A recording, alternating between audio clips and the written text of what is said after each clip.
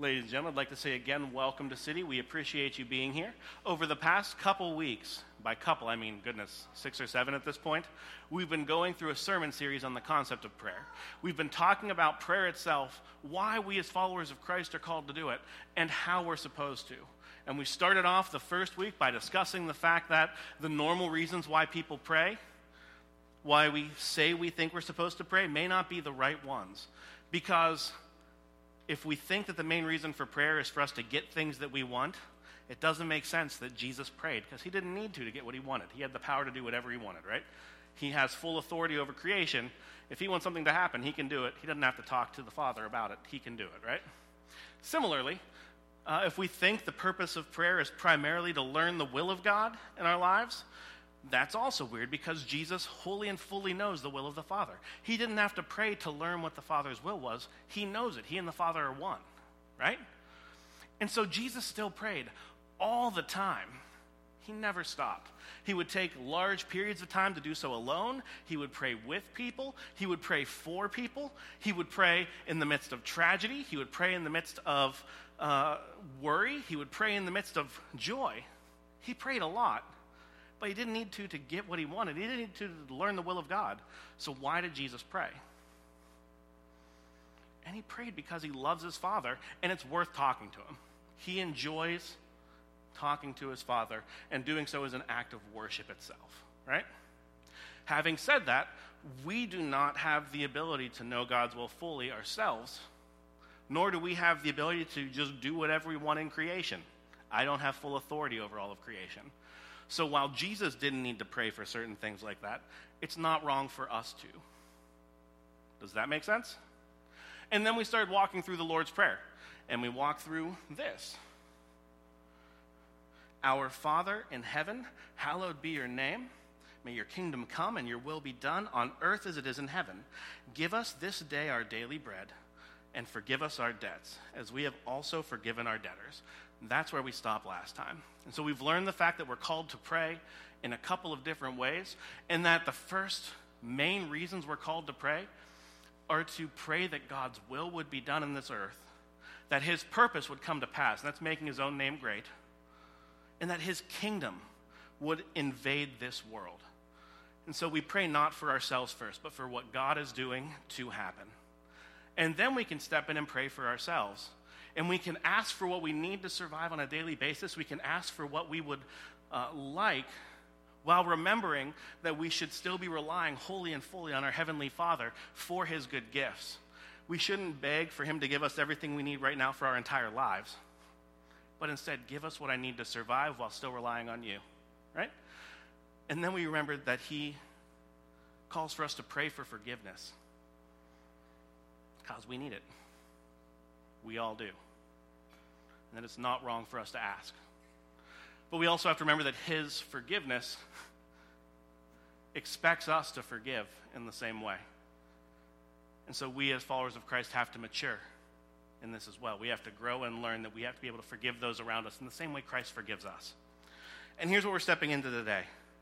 And lead us not into temptation, but deliver us from evil. Part 1, lead us. Okay, you guys want to hear a fun story? I'm going to give you a bit of a fun story right now, as soon as I press my right button and turn on my notes. So I had a dog for many years. I say had because sadly about a month and a half ago he passed away, okay? But Keegan was an amazing dog. And I am loath to say I forgot to post an awesome picture of him up here. But Keegan was a Weimaraner, all right? He's a giant dog. Whenever he would sit, his head would come up to about here on me, so right about my hip. And whenever he would stand on his back legs, he could put his front paws on my shoulder and look me dead in the eye, okay? Giant dog. Huge. And if you don't know anything about Weimaraners, he was big for his breed, but also they're what we would like to call a little bit of rambunctious dogs, okay? Let's just say they prepared me well for having a 4-year-old. Because he would run everywhere, had a ton of energy, would rip up stuff in the house, and go pee and poop everywhere. Like, basically, that's what having a kid is, in case you didn't know. They break your stuff, and they make lots of messes. But they're also super lovable. Anywho, Keegan was a giant, And many of you have met my wife, Christy. She's currently over in the nursery, so I can't be all embarrassing to her.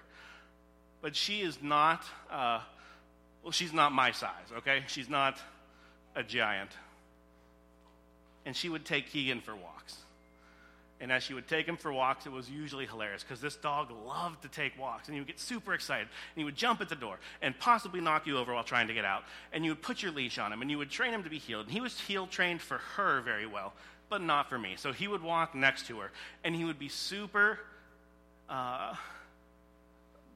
super pulled in every direction and wanting to see everything. But he would stand next to her well. But if I tried to take him for walks, he would be a little bit more free. And so he wouldn't just have his head bouncing around while staying nicely at my side. He would basically jerk my arm out of my socket and just, I'd have to hold him back the entire time. And he would go crazy if he saw other things that he just really wanted to get to. Squirrel run across the way, I better drop to a knee and basically just plant and hope he doesn't rip me across the road. Another dog run out at him, okay, I'd have to hold him back. Never had to for Christy. For some reason, he listened to her. But whatever. Remember that story for a second. Just remember it as we come back to it. Whenever we start with lead us not into temptation, there's a couple things to know about. Temptation is the first thing I want to talk about here. Because whenever we read this section, whenever we read lead me not into temptation, sometimes some random thoughts will pop up in my head. Why would we ever have to ask God not to lead us into temptation? God doesn't tempt people. God doesn't try and get people to do evil, right? He doesn't. Fun story, that word that's being translated as temptation there, not a negative word in Greek. It's not. It doesn't mean temptation in the way we think of as this is a bad thing in front of me that I might do. The word is actually the word for trial or testing. It's not necessarily negative. It's not a if you do something you fail. It's having a choice brought before you in any sense of the word. Okay? This word is used often. It's not just used for just temptation. It's used for any kind of testing that we can be put through as followers of Christ. And here's a really weird thought. This thing that we're praying for God not to do, not to lead us towards, in other parts of Scripture, it is considered a blessing and something that we're supposed to take joy in when it happens. Check this out. James 1:2 says this. Consider it pure joy, my brothers and sisters, whenever you face trials of many kinds, because you know that the testing of your faith produces perseverance. Let perseverance finish its work so that you may be mature and complete, not lacking in anything. And so even though we're called to pray that we do not have to face trial, whenever trial comes, we're supposed to consider it joy. We're supposed to be glad that it comes because it teaches us perseverance and it allows us to attain, what's that next word? It allows us to attain maturity and completeness whenever it does. Similarly, check this out. Consider it blessed is the one who perseveres under trial, because having stood the test, that person will receive the crown of life that the Lord has promised to those who love him. That's James 1:12. And so blessed are we whenever we face trial and we stand firm in it. This might strike you as weird. Why would we be called to pray something doesn't happen whenever it's a joy whenever it happens and we are blessed when it happens? And there's a couple of reasons, guys. One, because even though we have to undergo perseverance, undergo trial to gain perseverance and gain maturity, one would hope that we wouldn't have to undergo it a ton to gain these things, right? If you're saying, Lord, please do not lead us into having to be tried often, we're basically saying, Lord, please allow me to be mature enough to not have to deal with it that often. Give me maturity. But then there's the fact that just because something is a good thing doesn't mean we should want it for ourselves, right? Another time when this is discussed within Scripture, in Matthew actually, in Matthew chapter 5, at the very beginning, there's this thing called the Beatitudes, and one of the last ones is basically, blessed are you whenever you are persecuted, because that's a good thing. But at the same point in Matthew 24, Jesus then says, hey, there's going to be a time whenever persecution comes. Pray it's not too bad, and pray that you can actually avoid some of the negative effects of this persecution. So even within the same book, there's this concept that something can be a blessing or a joy while still being something that we should not jump to or attain to. Want a life lesson on this one? That means you should not attain to something like martyrship, in case you're wondering it. Man, I just super wish I could die somewhere for proclaiming my faith. You hope you die? Weird, all right? Of ways to die, probably one of my favorite. Like, I'd really prefer that over slipping and falling in my bathtub. But should you pray for something like that to happen? No, we pray that we wouldn't have to undergo it. But we can also pray, Lord, if I'm put to that trial or that test, may I persevere under it. If I end up there, okay. But if you can withhold it from me, please withhold it from me. It's not a bad way to pray. There's also something within this, though. There's this concept of lead me. I need to touch on this one for a quick second. Lead us not into temptation. Have you ever met someone that you know, or perhaps have been this person, because I have been this person, who would pray this prayer after getting yourself into the most stupid situation you possibly could? Anyone? Hey, yeah. All right, okay. Let's just go with an easy one for me that's not too controversial. In case you haven't looked at me recently, I may have a slight problem with gluttony, okay? It's one of the things that I'm working on and trying to grow in as a follower of Christ. For some reason, if I am around a cookie, I cannot allow said cookie to go uneaten. I don't know why. It's one of my weakest points in my flesh, okay? Literally in my flesh, and there's more and more of it every day, okay? If I go to the supermarket and buy myself 14 packets of Oreo cookies, or, as this morning actually happened, 2 packets of Ho-Hos, and then say, Lord, don't tempt me, is that me asking God not to lead me into temptation? Or is that me saying, I've decided I'm going to go ahead and be tempted. Lord, don't allow me to do the thing I've already set my mind on doing. That's a different thing, right? We can see this happen all the time in our lives. Who here has known someone who wants to, all right, toss it out, who wants to go or overcome porn, realizes something they struggle with heavily in their lives, but for some reason says, you know what? Yeah, but I need to have a computer in my bedroom. I have to. No way I can avoid it. Also with an unfettered internet access. And the homepage has to be set somewhere questionable. Right? Huh. Are you really wanting to not be led into temptation, or are you deciding to run wholeheartedly into temptation and begging for God to pull you out of it? Those are two different things. Bad relationships. I know somebody who once told me that they were praying regularly that God would keep them from falling into temptation with their, at the time, girlfriend. But this person also purposefully set up their household so they were living together, sleeping in the same bedroom, and often very tired next to each other. And if you know anything about avoiding temptation, being in the same room as it at all times, whilst being tired and unhappy and hungry or whatever, you're not going to come out of it, right? If you really don't want to sleep with your girlfriend or boyfriend, are you going to be laying in the same bed with them every night? No. Lead us is the first point. It's assuming that we are willing to be led by God. If we're going to ask God to lead us somewhere, we have to be willing to actually go where he leads us. So that means if God says, hey, I've called for you, Chris Dewar, never to go to BW3s again, and I pray heavily he has not asked me that. But if he does, my response has to be, okay, go, Lord, I'll go where you lead. And if it's away from delicious, delicious wings, so be it.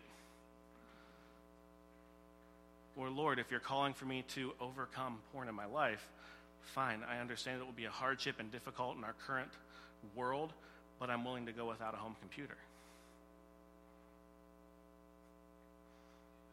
If I struggle with drinking, I probably shouldn't be hanging out in bars. Make sense? It assumes a willingness to be led. And it assumes a willingness to listen when God says. Going back to that situation with my dog, it assumes that your general willingness to follow God looks more like Keegan when Christy was walking him than Keegan when I was walking him. or, heaven forbid, Keegan outside without a leash on him. There's a quote from Augustine that I really enjoy. It says, "Lord God, give me liberty, give me chastity, give me temperance, give me sobriety," basically. "But, oh Lord, not yet. Please, not yet." Okay? How often is that what you say in your life? Lord, I want to be these things, but not right now. Be willing to submit. Be willing to listen if he leads you away from it. And so when temptation does hit, know that your general call is to follow your Lord. Whenever trial hits, and this is actually my favorite definition of trial, the word is not negative, it can have a positive meaning too. The meaning here most likely carries this sense: allow us to be spared from difficult circumstances that would enable us to be tempted to sin at some point. Allow us to avoid difficult circumstances that would enable temptation in our lives. So this is talking about keep me from the things that then go on to tempt me. Make sense? Be willing to be led. But then here's number 2. Lead me not into temptation, but then check this one out. Deliver us from evil. On to deliver us. Deliver is a very specific word too. There's a bunch of times within Scripture where this word deliver is brought up. Whenever you read it in English, especially, everything is delivering. Jesus was delivered over to the chief priests. Someone delivered a message to someone else. Maybe someone delivered whatever the original, I want to say ancient Greek version of pizza was. Whatever, right? But then there's a different word that also is translated deliver in English. That is this one, and that word is rescue. Rescue me. Rescue us. Pull us out of the situation we're in and fix us. Save us, Lord. That is what this deliver means. And the word that is used here for deliver is used multiple times in Scripture too, but always in the context of one who needs rescued from something or someone. So there's physical circumstances that people need rescued from. Whenever Paul is shipwrecked and on an island, he was delivered from death. Whenever he didn't die, he was saved, right? Whenever Paul was handed over to be stoned at one point, God delivered him from the people who were going to stone him, and his life was saved. But then deliver takes on much bigger aspects too within Scripture. But before diving into that, deliver us from evil, okay? Please note, whenever it says deliver us from evil, depending on which version of the Bible you're reading, it either says deliver us from evil, which is a neutral concept, or deliver us from the evil one, i.e. Satan, right? And there's a reason for that, and that's because whenever this was written, there was a way to write this that actually pops out so that both meanings can be read via the word that is there. Basically, depending on how you read one of the vowels there, it's either a neutral thing, evil itself, or it's a personal thing, evil personified, Satan. Okay? And there's fights that go on in scriptural circles about which one is this supposed to mean. And I would be honest, I would probably bet that Jesus and the person he inspired to write this phrase down in a book probably did it on purpose, because we need delivered from both. It doesn't matter which way you read it, whether evil is personified as Satan, because we know Satan exists. Duh, he does a whole bunch of stuff in the Bible. We can't walk past it. But we also know that evil apart from Satan also exists. We need delivered from both. We need rescued from both. Deliver us rightly assumes we have no power to deliver ourselves. You can't save you. No matter how good you try to be, no matter how much you try and follow what God calls for you to do every day, you do not have in yourself the power to deliver yourself. You're not strong enough. You never can be. You can't deliver other people either. It's not in you to save the people around you. That's one of the things that kicks me sometimes about the evangelical church. We act like we're the ones who save people. We're not. Jesus saves. Jesus delivers. We're called to be his instruments, but he's the one who does the work. Deliver us assumes we have no power to deliver ourselves. Check this out. In 2 Corinthians 1, 8 through 11, it says this: "We do not want you to be uninformed, brothers and sisters, about the trouble we experienced in the province of Asia. We were under great pressure, far beyond our ability to endure, so that we despaired of life itself. Indeed, we felt we had received the sentence of death. But this happened so that we might not rely on ourselves, but on God, who raises from the dead. He has delivered us from such a deadly peril, and he will deliver us again. On him we have set our hope that he will continue to deliver us." Who does the delivering from evil, from Satan? Jesus. He delivers. We don't. Check this out. Romans 7, 21 through 25. I am going to be honest, this is one of my favorite verses of all time. "So I find this law at work. Although I want to do good, evil is right there with me. For in my inner being I delight in God's law, but I see another law at work in me, waging war against the law of my mind and making me a prisoner of the law of sin at work within me. What a wretched man I am." Stop right there. If you ever want to know what your position is as a person, just remember those words right there. Oh, what a wretched man I am. We are wretched. We are in over our heads. We cannot rescue ourselves or save ourselves. We may say we want to do good, but whenever we say it, we also have inside us a part that doesn't want to do good. We may want to do the right thing anytime we are tried or tempted, but we may also at that same time just completely ignore that want and do the thing we're not supposed to do. It doesn't matter how good we think we are. We're not good enough. We're not. What a wretched person I am. That memory there is what allows us, whenever we pray, to approach God with those, "Oh Lord, have mercy on me, I'm a sinner," attitudes that we're called to have whenever we come to him. What a wretched man I am. Who will rescue me, or who will deliver me from this body that is subject to death? Thanks be to God who delivers me through Jesus Christ our Lord. Where is your deliverance from? It's from Christ. Do you want to know how he delivered you? It's really simple. You see, it's not. It's super difficult. But okay, here's the deal. We were wretched. We were in need. We needed God wholly and fully. Our relationship with him was broken because of our own sin and the sin of our forefathers. And the world itself, we know, sucks. Honestly, take a look around. Seriously, go read Google News or look on your Facebook feed for like 4 minutes. You will realize the world is not an awesome place. Okay? The world is broken. Evil reigns. We are in the midst of it and stuck in our sin and our own depravity and evilness. We fight against Satan. We fight against our own flesh, and we fight against the world, which pulls for us to ignore and rebel against God. And we have a broken relationship with him that we have no power to overcome. I can't get past this on my own. There is a gulf between me and God himself that I and my imperfection can never bridge. And even though that gulf exists, God himself took it upon himself to do something about that gulf. And he sent his son to come and live a perfect life, to step outside of the sinfulness that we as humans experience on a daily basis, and to live perfection. He never sinned, never stepped outside the will of God the Father. And he lived this perfect life. And then he, though he never deserved death because he was perfect, he's the only person who ever lived who didn't deserve to taste death in some way, shape, or form. He took death on himself. Whenever Jesus died on the cross, yes, he was crucified, but it also says he offered his own spirit up. He gave himself up to death for you and for me. He gave himself up. And he, though he never deserved death, tasted it. And then 3 days later, he resurrected by his own power. He came back to life. And he defeated death completely.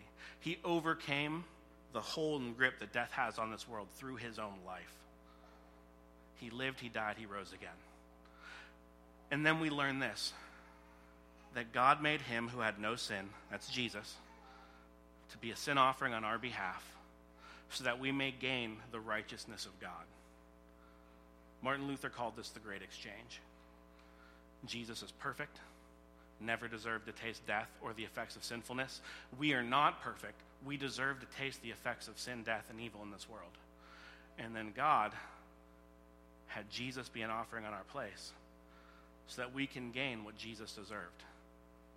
Jesus took what we deserve so that we can gain what he deserved.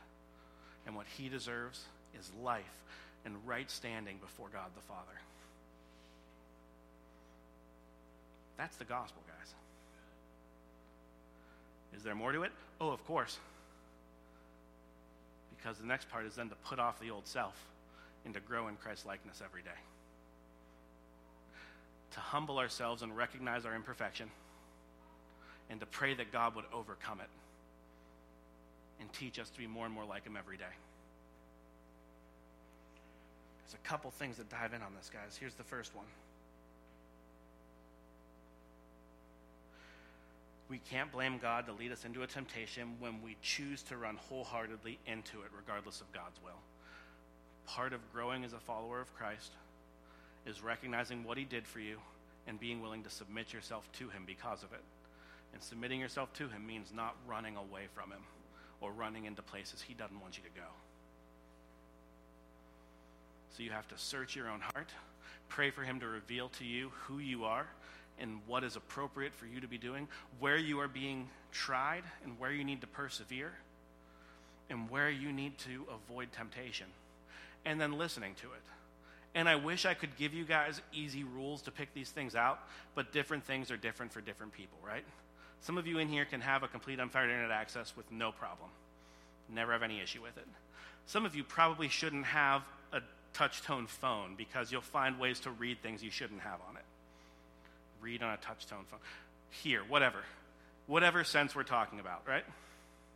Some of us can go into the most wonderful restaurant in the world and have a water and a salad. And some of us are going to function like me. I should probably never go back to a Brazilian steakhouse again. Right? Some of us can drink responsibly. Some of us cannot. And so some can go to a bar. Some cannot.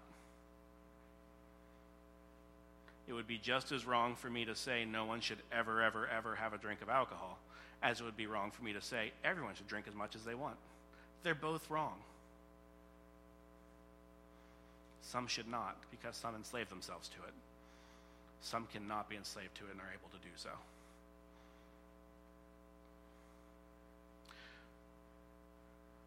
We need to remember that we are to listen and go where God has called us to. We are to remember that deliver us assumes we have no power over ourselves.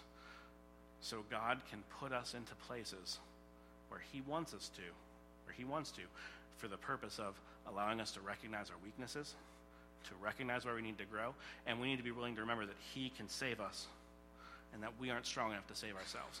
That's part of the issue whenever we walk into places where we shouldn't be tempted. We assume that we're strong enough to avoid actual temptation on our own.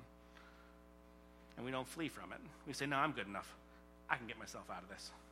Have you ever done that in any way, shape, or form? You know there's something you shouldn't be doing right now that you should just walk away from completely. It shouldn't be a part of who you are. But you say, you know what, nah, I can take 3 more steps towards it because I'll be able to extricate myself from the situation. I'll be able to pull myself out. I have. I do. When we do that, though, we're assuming we can deliver ourselves from our own situation. We're assuming we're good enough, we're strong enough, we're able to pull ourselves out. We're not recognizing the fact that we are wretched people who, given the opportunity, will ignore and rebel against our loving Father. We're not knowing ourselves. We have no power to deliver ourselves, but he delivers us. Good news is this: my ability to avoid temptation and my ability to overcome sin don't matter, honestly. He saves, and he saves perfectly. He delivers me regardless of me. And so even whenever I mess up, even whenever I fail, even whenever I do the things that I know I shouldn't do, or I don't do the things I know I should do, I'm still delivered. Because he saves, he rescues, right? We know this. But our call as followers of Christ is to more and more, as we move on, submit ourselves to who he is. To submit ourselves to him over our lives as much as we possibly can. That we may decrease so that he may increase. so that we would give up our own glory that we don't deserve, so that he can gain all of the glory he deserves. And he deserves like all the glory, guys. All of it. As we're finishing up this section on the Lord's Prayer, the whole Lord's Prayer can basically be broken down into two separate things. The first is this: we are called to recognize who God is and what he is doing. So the first part's our Father in heaven. We're recognizing him and his relationship to us, and the fact that calls for us to actually submit ourselves to him, because we're called to serve and love and honor our fathers, right? Submit yourself to him. Who is in heaven, may your name be made great. So we recognize what his purposes on this world are, to glorify himself. May your kingdom come and may your will be done. May your purposes happen in this world and not mine. We are recognizing that his purposes are greater than ours, and his purposes are what we should want to see occur in this world. And we are beginning to submit ourselves to that as well. Give us today our daily bread. Give us what we need to survive while relying. So the recognition is those first three. The second three are reliance on him. So give us what we need to survive now, that we may still continue to rely on you. Give us today our daily bread assumes that we can't give it to us ourselves, that he needs to give it to us. And forgive us our trespasses or our debts assumes that we need forgiven, right? And we rely on him for this forgiveness. Lead us not into temptation assumes that we are willing to submit ourselves to him because we rely on him to keep us from stepping into stupid situations that we would put ourselves in. And deliver us from evil means that we are called to rely on him for full deliverance from the world, from ourselves, from Satan. When you are praying, I don't care what words you are saying, but if the words you're saying are not words of you recognizing who God is and recognizing that you must rely on him, what are you praying for?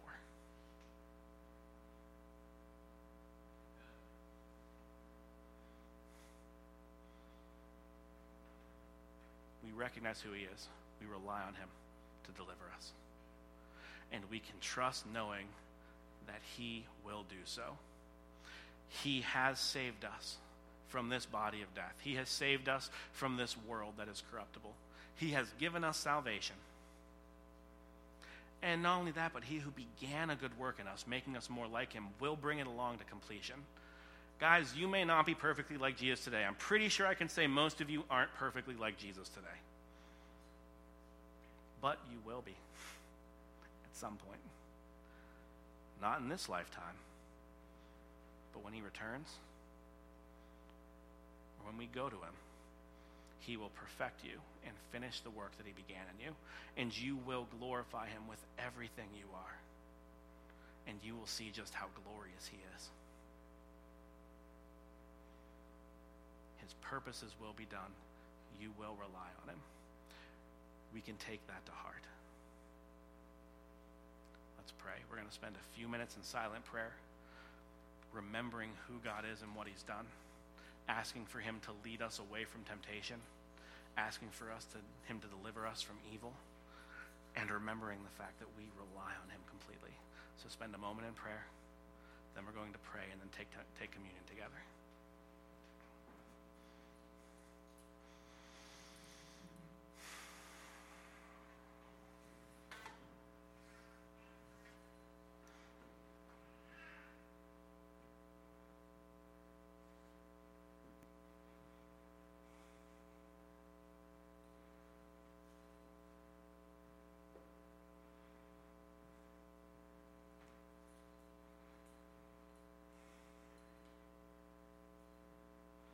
Lord Jesus, we thank you for today. Father in heaven, your name is great, and may you make it greater.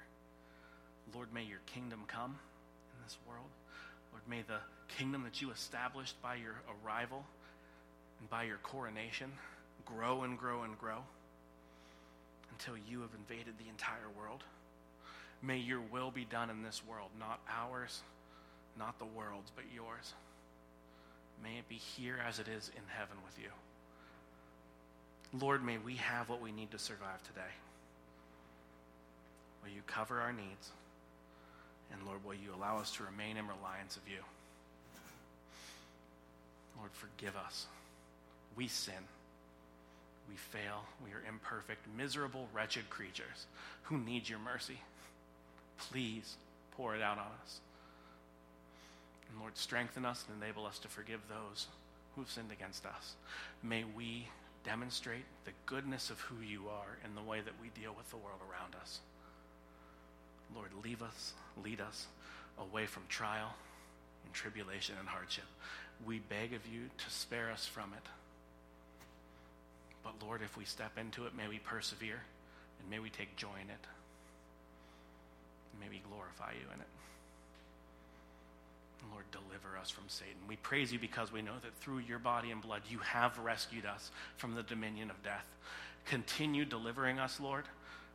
Overcome the evil that is within our hearts. Overcome the evil that is surrounding us in this world. And overcome Satan completely. Lord God, come back. Return quickly.